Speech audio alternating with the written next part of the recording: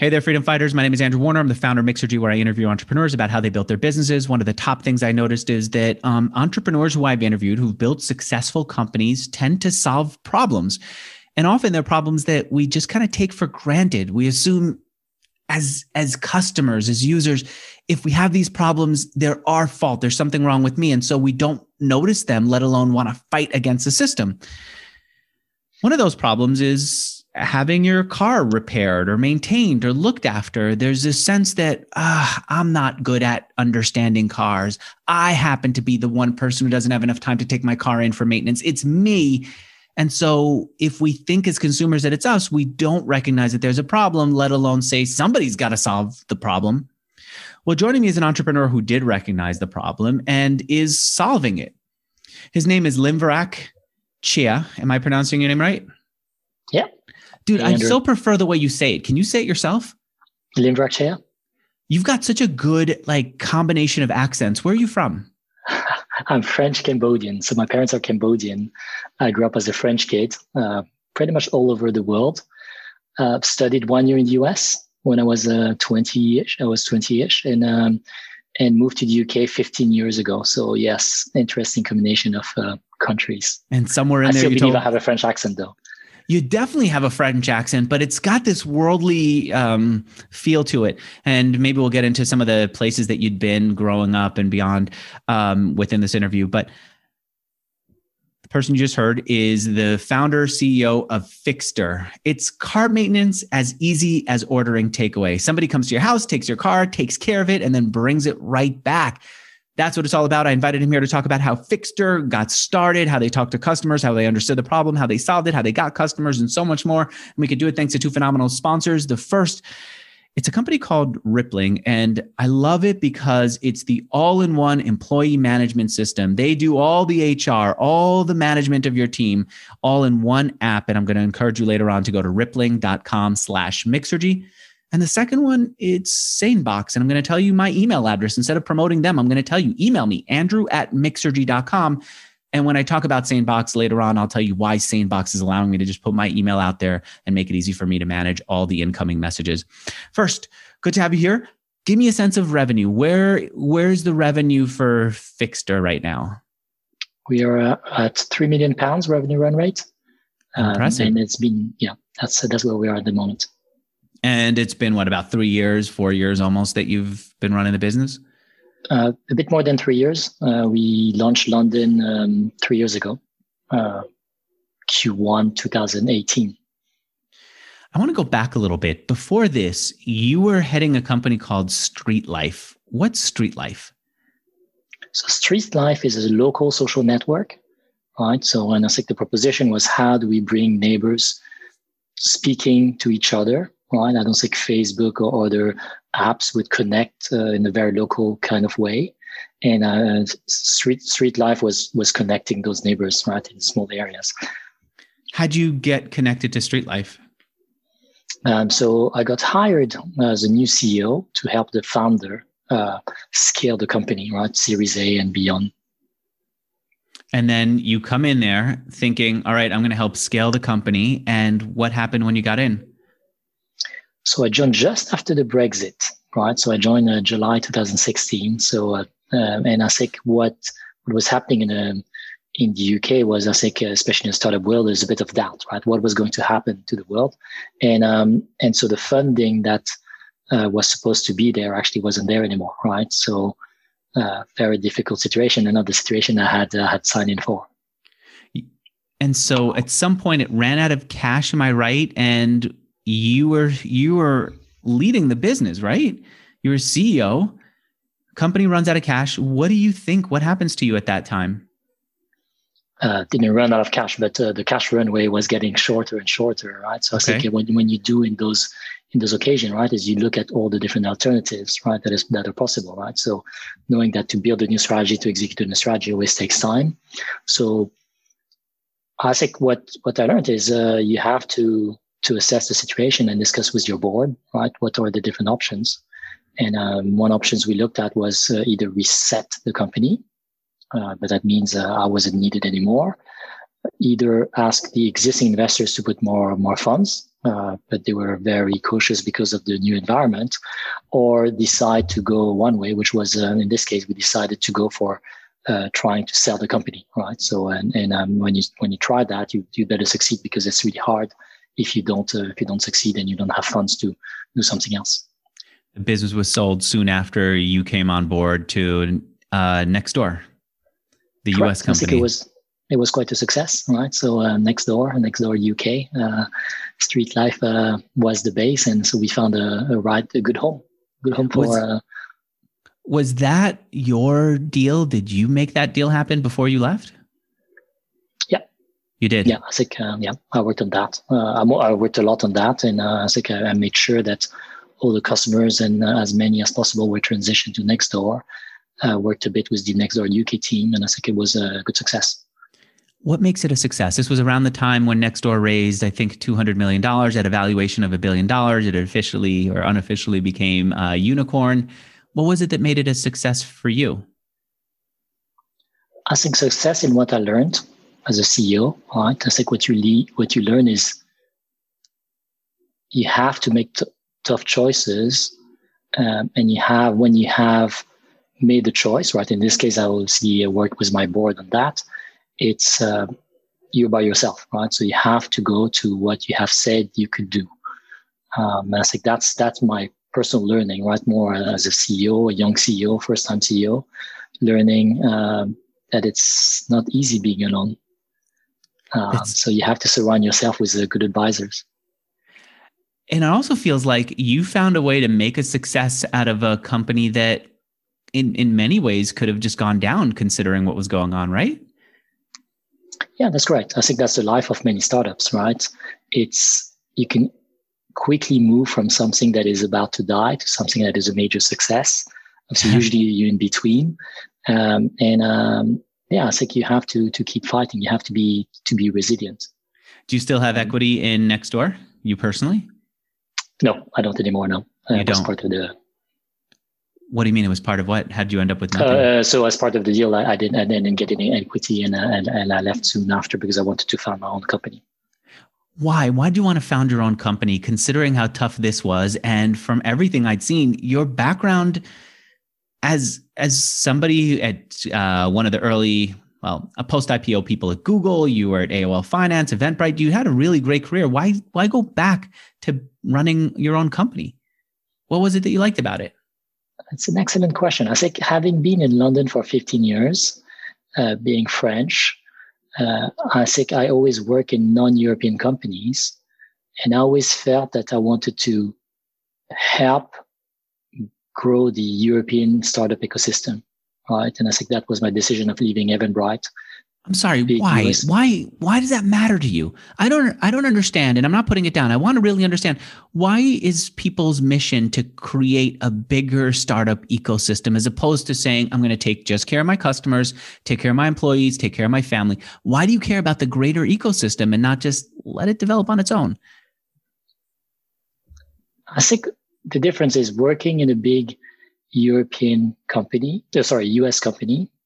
What you realize is everything is very US centric, right? So to develop a product that is really specific to Europe is very difficult, right? I think Nextdoor managed to do that, and they learned by learning by everything that we did at Street Life and adapting the product to make it work in Europe, right? And I think I did the same at Eventbrite. But what I realized is founding a company in Europe, you can quickly focus on your customers. And in my case, at Fixter, is really focusing on the UK customers first, rather than taking a product and changing it to adapt it to the UK. For me, that was a big difference, more in addition to just helping the European ecosystem.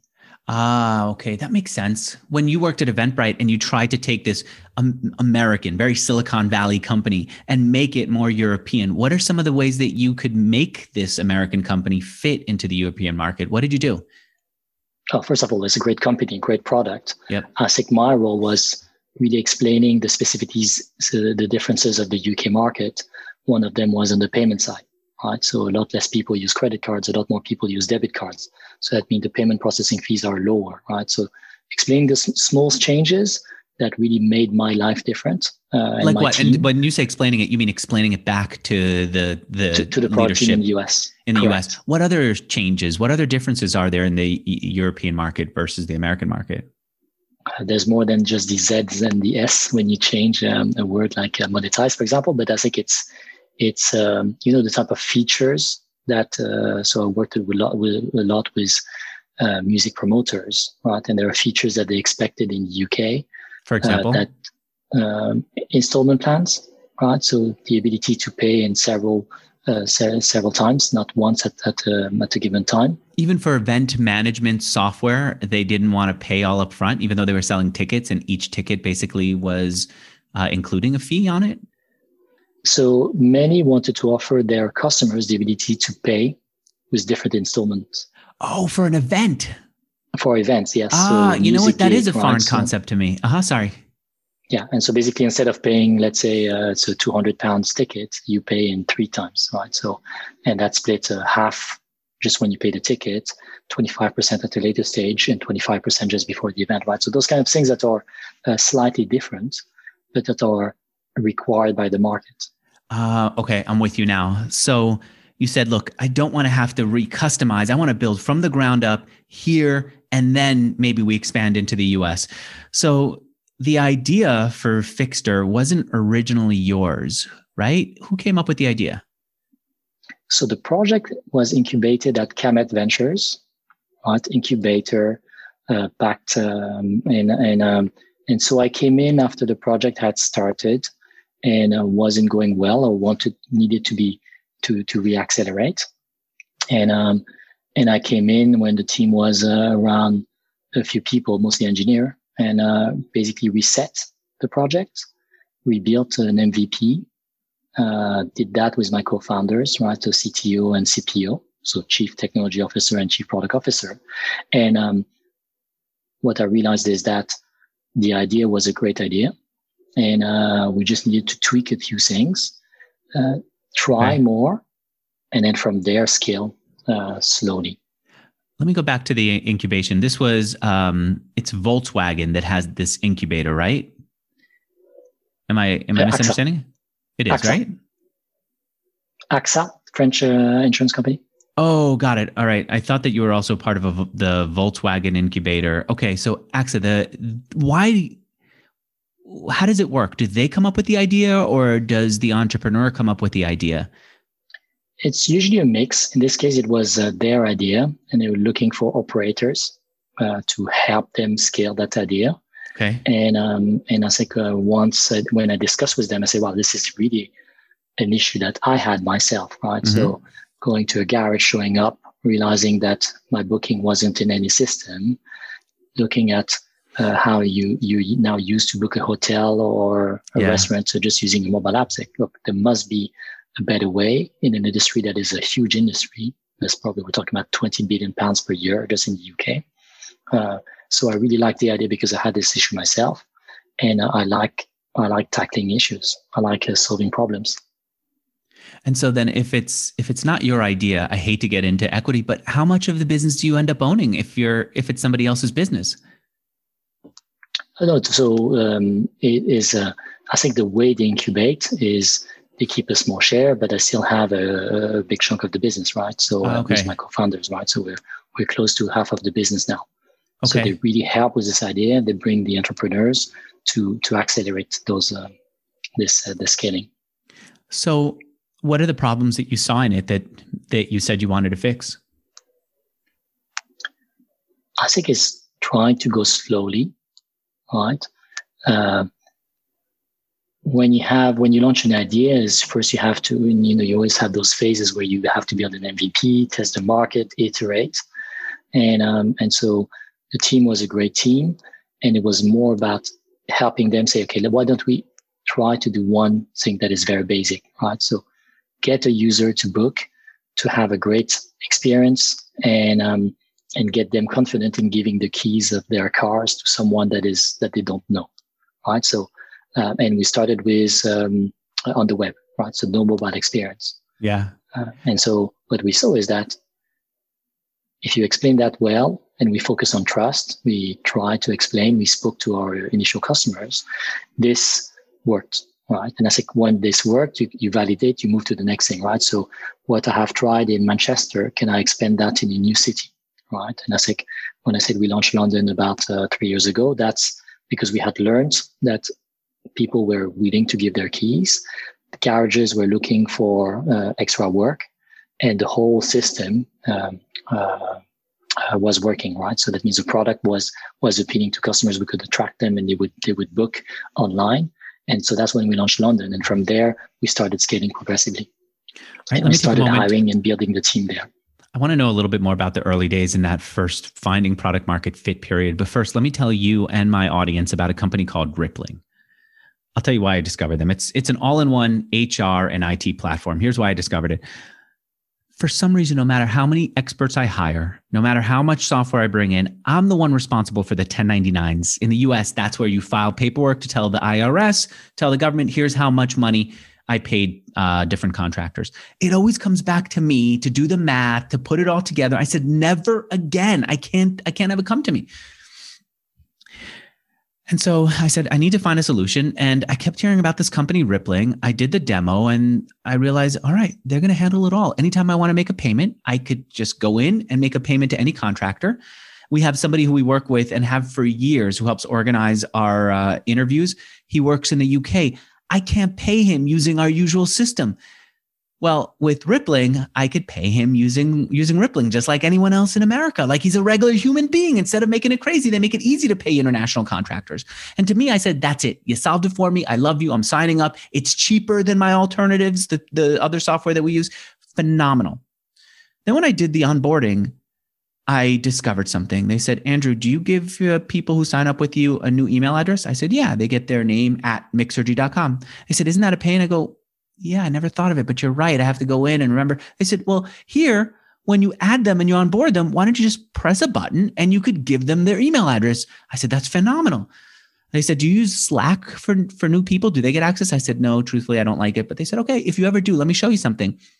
The guy who did the demo says, look, when you onboard someone, they sign the paperwork. And then the next thing is they get their email address. And the next thing after that is they could get not just the Slack account access, but they also get all the rooms that they need in Slack all organized. I said, this is really exciting. They said, all the software that you give your people, you could automatically give it to them using Rippling. Just like when you sign them up, you get their banking information so you could pay them. They sign the paperwork so that you've got that on file and you can pay them from Rippling. Well, you could handle all the software that you give them access to from Rippling.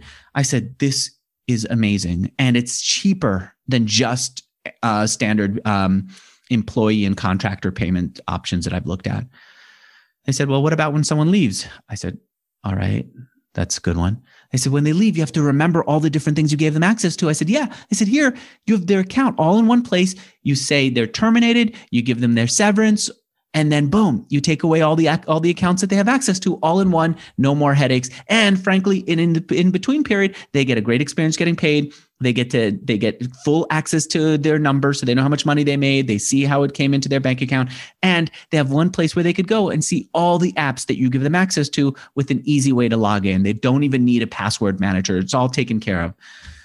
I said, phenomenal. I'm in and I am a customer of theirs. And now I'm urging my audience to go and check out Rippling. I know this is not a decision that people make like that. So what I'm going to suggest you do is just go do a demo. I want you to file it in the back of your head so that when you get frustrated, when you think you're locked into something, when you think there's a better way, you'll at least know what that better way is. And if you want to do that, my people over at Rippling will personally take care of you and walk you through how the software works. If you go to rippling.com/Mixergy, rippling.com/Mixergy, in 30 minutes, they're going to blow you away and show you what they could do to help you take care of your people. Again, it's more than just paying your people. It's managing all the software and all the payments and everything that goes into taking good care of them.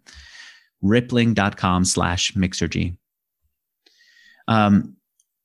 Let's come back to the story. I really enjoyed doing that ad. In the early days, when the product market fit wasn't right, can you give me some specifics about what was off about it? Like, I want to understand the details of it.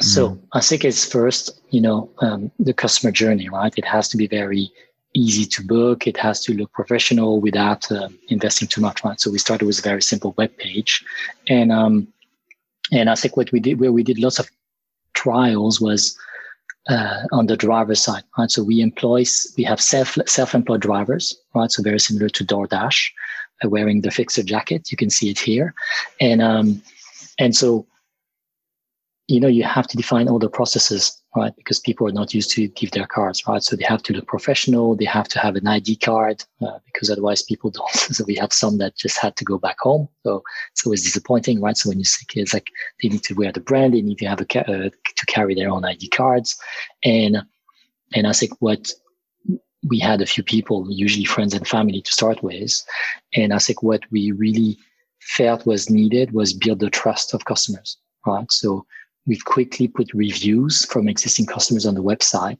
to help on the conversion rates, right? And I think that's what creates the network effect. Because once you have an initial customer that leaves a positive review, the next customers are going to be liking that, right? So it's really iterating from a very basic service to more and more to perfection, to having better operations, especially on the driver side, educating the garages, right? Because on the supply side, we don't do the work. We have garage partners that do the work. So it was making sure that the whole experience was seamless for the customer, and getting the reviews through how you built it. From what you told our producer, you said the first thing you needed to do was figure out which side of the marketplace to focus on. And you decided, we're going to focus on supply because we need the garages that will take care of our customers. And then we'll see if we can get customers. How hard was it to get the garages to say, yes, if you bring a car in here, we'll take care of it? It seems like that was easy. I think it was easy-ish, right? So because we have experts from the auto industry, so they have their own network of garage, and they have led garage network expansion and management. Garages have spare capacity and are always looking for more jobs. And our proposition was, you don't have to go and pick up the car. We'll bring the car to you, right? So it's extra revenues. And I think now that we have added more features, is we also save them time. So I think what we really focus on is, one, getting the supply, right? Getting the First supply. Thing was, if we bring a car in, will you take care of it? And I imagine also will you give us a rate, a discounted rate, because we're going to be bringing a lot and we still need to mark it up, right? Yes. Okay. Again, we negotiated initially small discounts, and when we were able to bring more volumes, we negotiated better discounts, right? But initially it was more building the supply side in one location, and then bringing the customers in with the drivers so that the whole experience could flow. I'm imagining the drivers was next, right? Yes. Did you hire full-time drivers or using contractors in the beginning? We always use contractors, but I think at the start, you have to make sure that if you have a booking, a driver is going to be available, right? So same with the garages, we cannot negotiate big discounts when you start. With drivers, you have to tell them that they have a certain number of hours that are guaranteed. Otherwise, they would go and find another job, which makes sense, right? And so as self-employed drivers, we guaranteed a certain number of hours to make sure that they were available for when the first customers would come in.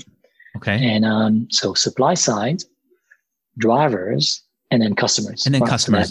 And before we go into customers, from what I understand, you also built, there are a couple of other things that you built into the site. One is you built a scheduling system, kind of like Calendly, right? So that you can make sure that that you have a driver to go and pick up a car, but also that the mechanics have space. Did you give the mechanics any kind of software internally, or did you just assume that if you brought a car in, they would take care of it?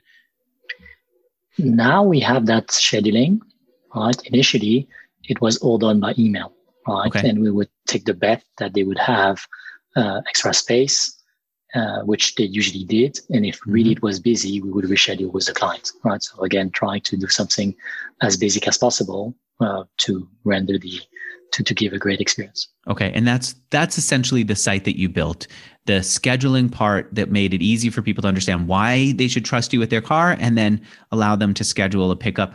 The other thing that's interesting is when I go to your site, I see the first thing that you ask is for the vehicle identification number, or is it the person's registration number? Why do you ask for that? because it helps us, first people know it and they know their address, right? So the other thing we ask is their zip code or postcode in the UK. Yep. And it helps us identify the car so that they don't have anything else to enter, right? So we know the car, we know the model, we have acquired all the data to recognize the car. And so that means we're able to price what is needed on the car. And the more information they give us, like mileage, the more we can recommend what needs to be done on the car. So got it. And did you build that in from the beginning? Very simple. Yes. You did. That was initial feature. All right. So then it's time to go and get customers. You started with family. You said, look, go through this. Tell us what you think about the experience. Family's going to be nice, but what are some of the problems that they identified? And then also what are some of the benefits that they liked about it? So benefits is they didn't have to go to the garage themselves, right? So lots of, that's a time saver, right? Second benefit is we have in-house mechanics, right? So they are the ones explaining, basically dealing with the garages, negotiating the price with garages, making sure that what is required is needed. That they liked that there was a third party who was talking on their behalf with the garages. And so there's a sense that there's someone looking out for me.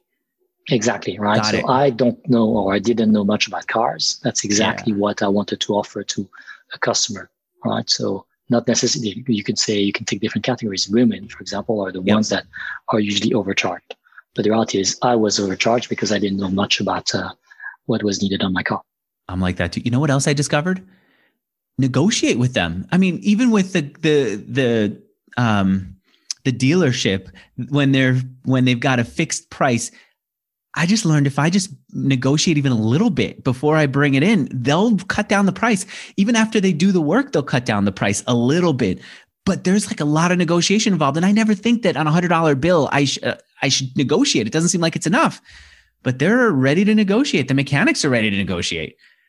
So here we do that for you, right? When we negotiate better rates, that's included in our pricing. And I think that's what you get as a benefit. Yeah, I wouldn't have thought. I think, look, they're just maintaining the car. It's only $100. Who cares? But I remember one time saying, oh, my wife really wanted me to use the coupon. I forgot you mailed it to us yesterday. The guy goes, no problem. I'll just put a coupon in for you. I said, that could happen. And he took like $30 off. And then on my way out, I said, thank you.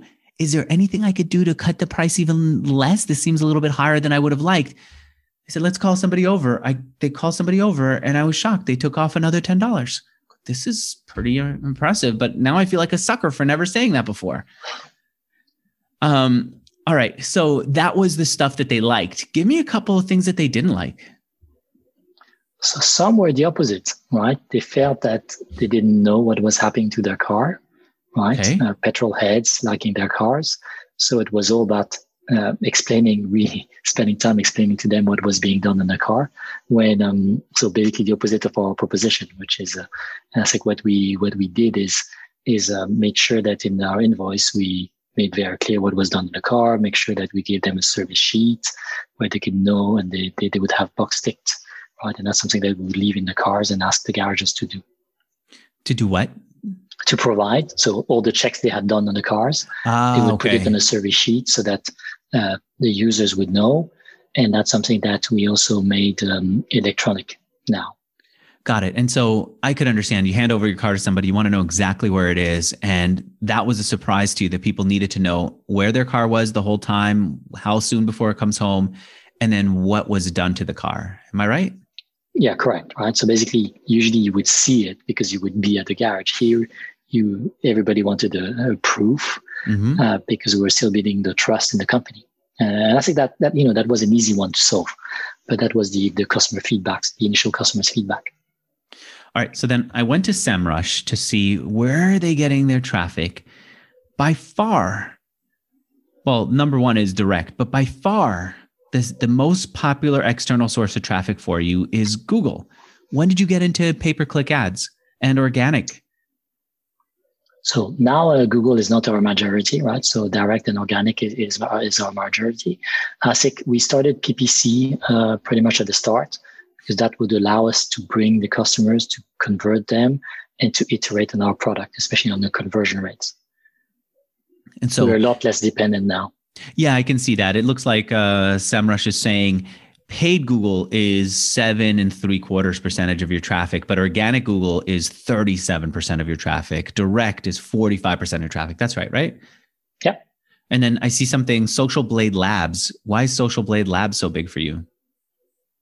You don't even know. And Unidays, I see that's pretty big, but I'm assuming. So we have partners, right? So I think what we've seen is one way to grow the business was to sign partnerships with anyone who had a big database or membership of people that have cars, right? So Unidays are students. We're working with Perkbox. We're working with an insurer called Co-op. And what they do is they offer Fixter as an additional service to their audience, right? And we share the profit with them. And do they give their customers a discount? They give their members a discount on Fixter? Got it. Correct. So then their members know about Fixter. They have a sense that they're getting an advantage because they're part of the program. Got it. I see that. I see also AAT rewards. I don't know them, but that seems like a rewards program in the UK, right? They're also sending you customers. Correct. Yeah. Okay. But the very first thing you did was pay-per-click. Who was managing pay-per-click and making that work for you guys? We have an in-house PPC. Even in the beginning, or was that you? No. At the beginning was an agency. Right? An agency. Okay. Yes. Managing a small budget, right? So all about trying, checking, and trying to bring the customers at the right price. And so then we brought that in-house, right? Because I think what you get is, as many startups, right? It's a lot cheaper to work with agency to start with because you cannot afford someone dedicated to that. And now we have a small marketing team with one person focused on PPC. Okay. And then organic, was that the next thing that you did? Started to create content that would bring people over? Yes. Right. Okay. If you want to see a glossary of all the technical terms, it's on our website. But creating content, making sure that we have the social media strategy, and then we use the content across our different platforms. I think that's something that we did, and it takes more time, right? So it takes a few months or years to build up our traffic there. Were you the one who made all these decisions about what to bank on for your initial traffic, what to do next, or was it someone else on your team? It was myself with my co-founder, right? Okay. Who's looking at product growth, and I think it's really related because I think the content brings the traffic, right? And once you have the traffic, it's all about optimizing your customer journey, right? And I think the role of co-founders is to make sure that we have the right conversion rates on our website. How much money did you raise to be able to do all this, to hire the agency, to invest in paid traffic and so on? Overall, we have raised £6 million. Okay. From Camet Ventures, and now working on our next round of funding. I'm looking, since you brought up some of the keywords, I could see you've got articles on squeaking noise when turning steering wheel left or right, handbrake warning light on a BMW. You're smiling. You recognize this. This is the type of content that you're writing. When somebody has an issue, you want to be able to explain it to them and then say, by the way, if you need somebody to fix it, we can send somebody over to your place right now to pick up the car. Correct. And we can add the model of the car, and we work on different variations. We add the locations as well, right? So people looking for car servicing near me, car servicing in London, right? So that's where we want to appear on top of the organic results. And so then you moved on to partnerships. That was the third or the next step of your marketing. How did that go for you? Was it as easy as just picking up the phone to people who had your customers and saying, let's work out a deal, and they've got their people in place to do that? I don't think it's ever easy. I think first you have to have a great product. You have to have proven that your B2C product works well, right? Because I think once you have built that trust, and that came in all the online reviews we had, that really helped move to partnerships, right? And then partnership is really about finding someone who believes in the product and believes that they can help grow the traffic, right? So, and the partners we found, I think they knew that their audience had cars. Mm-hmm. Every car in the UK needs what we call an MOT, an annual check every year.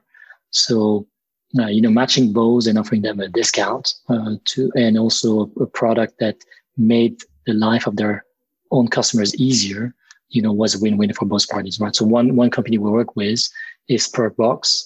They offer employee perks, and especially during when everybody works from home and you have to service your car, we would offer a service where they could service their cars without leaving their home. Right? So that was a kind of a perfect match for us. One of the things that I found with people who do these kinds of deals is once you get the deal in place, the marketing has to start. You have to tell the people who have these perks that they could use them. But the partner doesn't have the strong incentive to market to their own people. How have you worked that out? So I think we have to be clear with the partners, right? For this to work for them and for us, we need to align incentives. And I think what we agree with them is this is our proposition. This is how you can explain it to your customers. This is how it's going to make their life easier. And we work together with them on marketing campaigns. Right? Obviously, you're right? So being in the homepage and then disappear from the homepage creates a different peak of traffic. So what we do is agree kind of a marketing plan for the next 12 months every time we onboard a new partner. All right, I'm going to talk about my second sponsor, and then I want to come back in and maybe get to know you a little bit and see where the future of the business is. But second sponsor is SaneBox. Here's the thing that happened to me. How's your email? My email was just flooded for years. How is it for you? It seems like not bad. No, same, right? Flooded. I'll tell you my solution. I've talked about this in the past. One was I gave my assistant full access to my inbox. It made things very weird with my wife. If she would send over medical information, I'd have to do something about it or just say, look, my assistant's going to go through it. That helped a lot, but I needed something else. What do you do to deal with your email? Then I'll tell you how SaneBox helped me. I do it myself, and I can never get to zero inbox. I'd love to. I know. Now I'm getting to it on a regular basis because it does weigh on me not to. So here's what SaneBox does. SaneBox automatically knows how to sort through my messages and say, okay, these messages Andrew doesn't need to deal with right now or ever. And it just starts to bucket them. The ones that are news, it puts into news. The ones that Andrew never needs to deal with, it puts in those. They have something called black hole. They're messages that I don't ever want to see. They just take them and they get rid of them for me. And they then give me just the email that's important. And if I want a report of all the others, I get to see it. And maybe I go through the list and I say, actually, I think I would like the newsletter from Sean. It's pretty good. But other newsletters, I don't care, dump out for me or put it into some archive for me. That's how it handles it. And if I want to train it, like maybe there's a message from somebody who I don't ever care about, I want to just train it to go into the black hole, I could just train it. I say, look, SaneBox, send it into the black hole. Anyway, bottom line, I go into my inbox in the morning. Instead of seeing literally over 100 messages that drive me freaking nuts in the morning, I see maybe 10 messages. And then I have a report that lets me see the others and I can go and figure out which ones I want to handle. And if I want to stay busy on my one project and not have my email just flood in and bother me and distract me, I set do not disturb hours and it sets my email to do not disturb. Anyway, tons of great features like that. I'm going to suggest that you and anyone who's listening to me not take my word for it. Just go and try it. If you go to sanebox.com/Mixergy, they'll let you try the software for free. I've spent forever asking them about security and privacy and all that. They will flood you with all their security information. They spent time on the phone with me, making sure that they were going to protect the contents of my inbox. I feel great with them. And more importantly, now I get to respond to people faster and I get to stay sane. If you're out there listening to me, here's my email address. Just flood me and see what happens. Andrew@Mixergy.com. If it's a real message, you'll get a response quickly now. And if it's not, it'll go straight into my junk mail or into one of the other message buckets that they create for me. All right. sanebox.com/Mixergy. And if you want to email me, I'd love to hear from all my listeners, all of them, Andrew@Mixergy.com. I used to say coming over to the office. Now I can't even do that. What's your office situation now under COVID?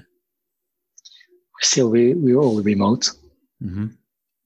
And I hope that we can go back to the office in Q2, hopefully. Oh yeah, you guys in the UK, you're getting closer and closer. You're becoming one of the models for the world, right? Well, we were the bad model, and now it's better. So no, trying to get out of lockdown very gradually. I think the official end date is the 21st of June. Did you get the vaccine yourself? Not yet, but I guess in a few months. All right, sounds great.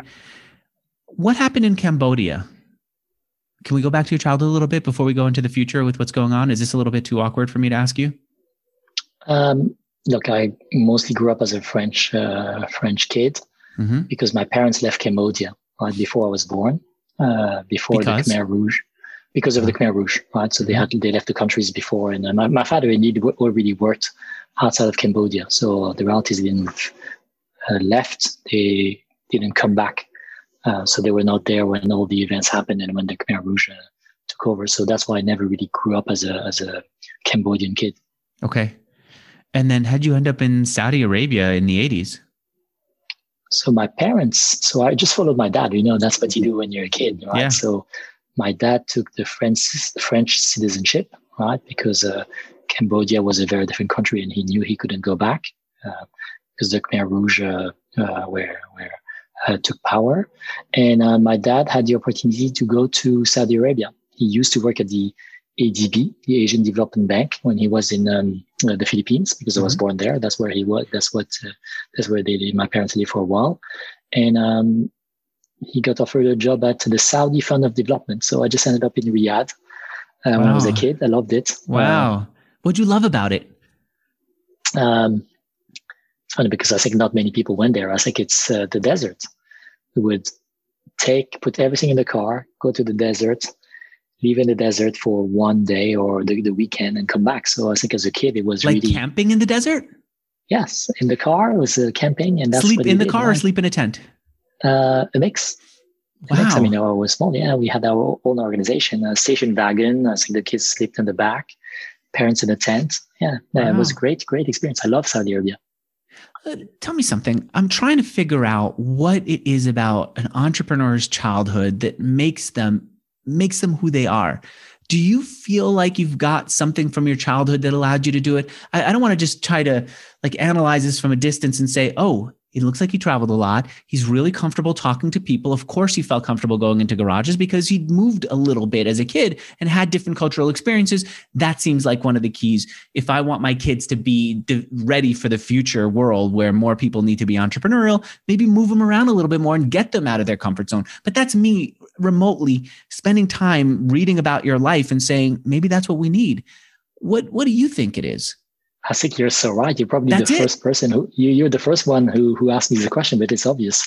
Yes, I used to travel a lot when I was a child, moved to different countries. And I think what you learn is you have to adapt, right? There was no social media, right? So I had to make new friends. I had to adapt to the new house, new settings. It could be cold, it could be hot. And I think you just learn. So I became very adaptable. And I think as an entrepreneur, you constantly have those ups and downs. All right. So you have to be careful that the ups are not going to stay for a while. And sometimes you're really by yourself, right? So that's a real down, right? So what do you do when COVID hit? I wasn't the only one, but I think I had to take tough decisions. So you're right. I think my childhood and the fact that I moved to different countries and I had to adapt, I think probably made me more resilient to lots of changes in a very small amount of time. And you know what? And I always liked as a kid the consistency of having the same grade school and the same friends and developing those long relationships with them and watching us all develop. And I wanted to give that to my kids, the sameness. But I'm starting to realize that fighting for sameness might be the mistake, that maybe that was a nice thing to have, but maybe it also made me feel a little uncomfortable talking to strangers or feeling like I could fit in anywhere. And then maybe it made me less eager to leave New York when there were clearly a lot of opportunities outside of Manhattan. And so do you remember one thing that you had to especially adapt to? Do you remember one difficult situation where you were challenged and then you overcame that and you adapted and you said, I can do this? What was probably the hardest was, so I grew up as a French kid, but never grew up in France. So, which makes what was difficult is when I moved to France, the American way, and when I was 8-9 years old, I discovered, going to the school in the city, and I wasn't used to that. So, you have to adapt to the new norms of your own country without, I felt as a stranger, even if I was French. It was quite kind of weird. And I discovered snow for the first time of my life. In France? Which was so strange. Yes, yeah. It was in Paris, 8-9 years old. And, it's so funny. I mean, if you live in New York, you know snow. Now I love snow, but no, it was, I I think adapting to a city life, like big city life in Paris, that was a major change for me. Yeah, you don't think of Paris as being a big city for some reason, but it is even more so than Manhattan.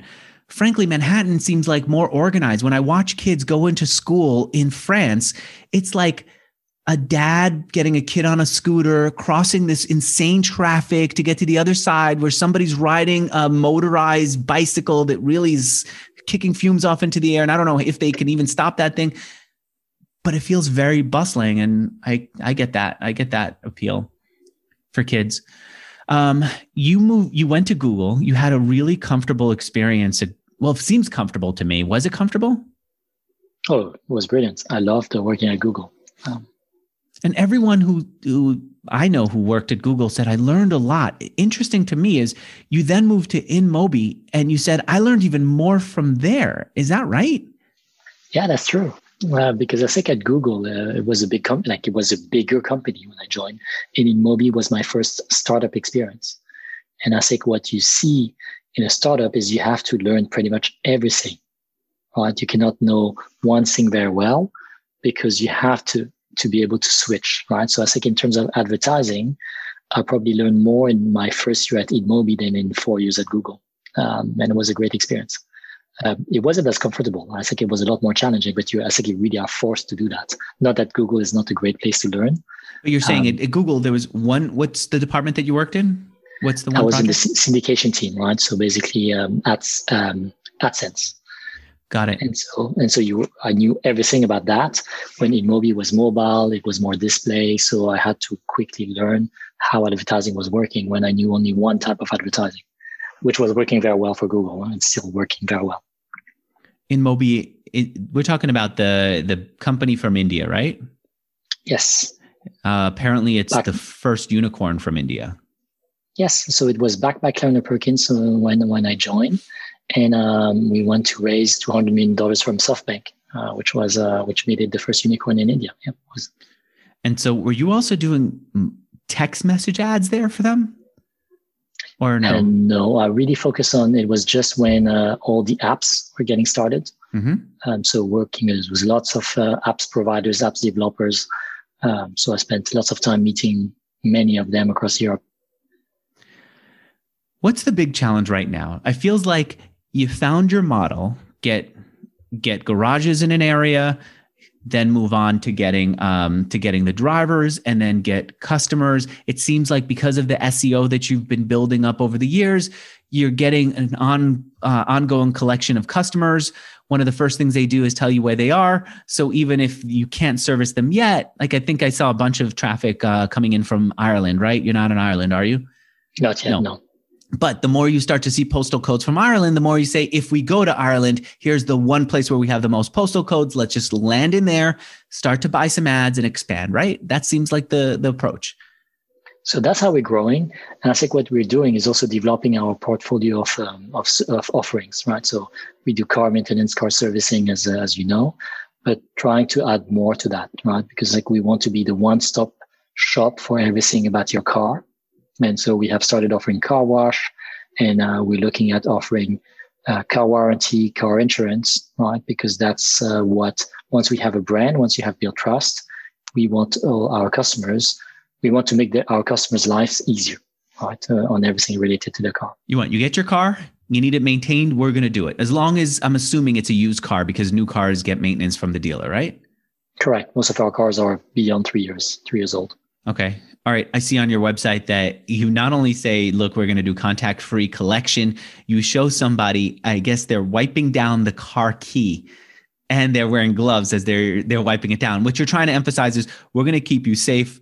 I wonder, did COVID make it harder for you and that's why you're doing it? Or because of COVID are more people saying, I don't want to go into a busy garage, just come pick up my stuff? I think it really accelerated our business. We made sure to first protect our employees, right? So when we all went to work from home, make sure we protect the customers, which is why we have those gloves and wipes to make sure that we introduce physical contact-free collection delivery, right? And I think the reality is people don't want to go to the garage anymore. You've seen the explosion of e-commerce, right, in the UK or in the US. And so we are in that same trend, right? So people are booking online and people don't want to go to stores anymore. Yeah, I used to like going in there. I remember especially the BMW dealership. My wife would laugh at me because I would go in there. They had the best coffee, great lounge. I could walk back, and now I just don't want to be bothered by it. I'd rather just stay at home. All right, I get it. I see where you are with Fixter. Congratulations on getting this far. Thanks so much for being on here. Do you think you'll ever get to the US, or do you feel like there are too many competitors here now? It will come one day. You have to be ambitious as an entrepreneur. Europe first, US next. First Europe. So where's next? Yeah. France or Ireland? Probably France. Wow. All right. It's fixter.co.uk for anyone who wants to go check it out. And if you have a team of people, you want to take good care of them, onboard them, offboard them, give them the right set of software tools, make sure they get paid properly, no matter where they are in the world or how they move around the world, go check out Rippling. And if you go to rippling.com/Mixergy, they'll give you the great Mixergy tour where they will just show you how good their software could be. Again, no obligation to sign up. Just file it away in the back of your head and see how helpful it'll be when you really need it. And finally, thanks to SaneBox, you can email me. My email address is andrew@mixergy.com. Oh, I would love it if people just said hi, or even told me what they thought of this interview, or told me what they were working on, or just told me where they were in the world. Thanks for doing that, SaneBox. And if you want to sign up, go to sanebox.com/Mixergy. They'll set you up for free. All right. Thanks so much for doing this interview. Thanks, Andrew. Bye. Bye. Bye, everyone.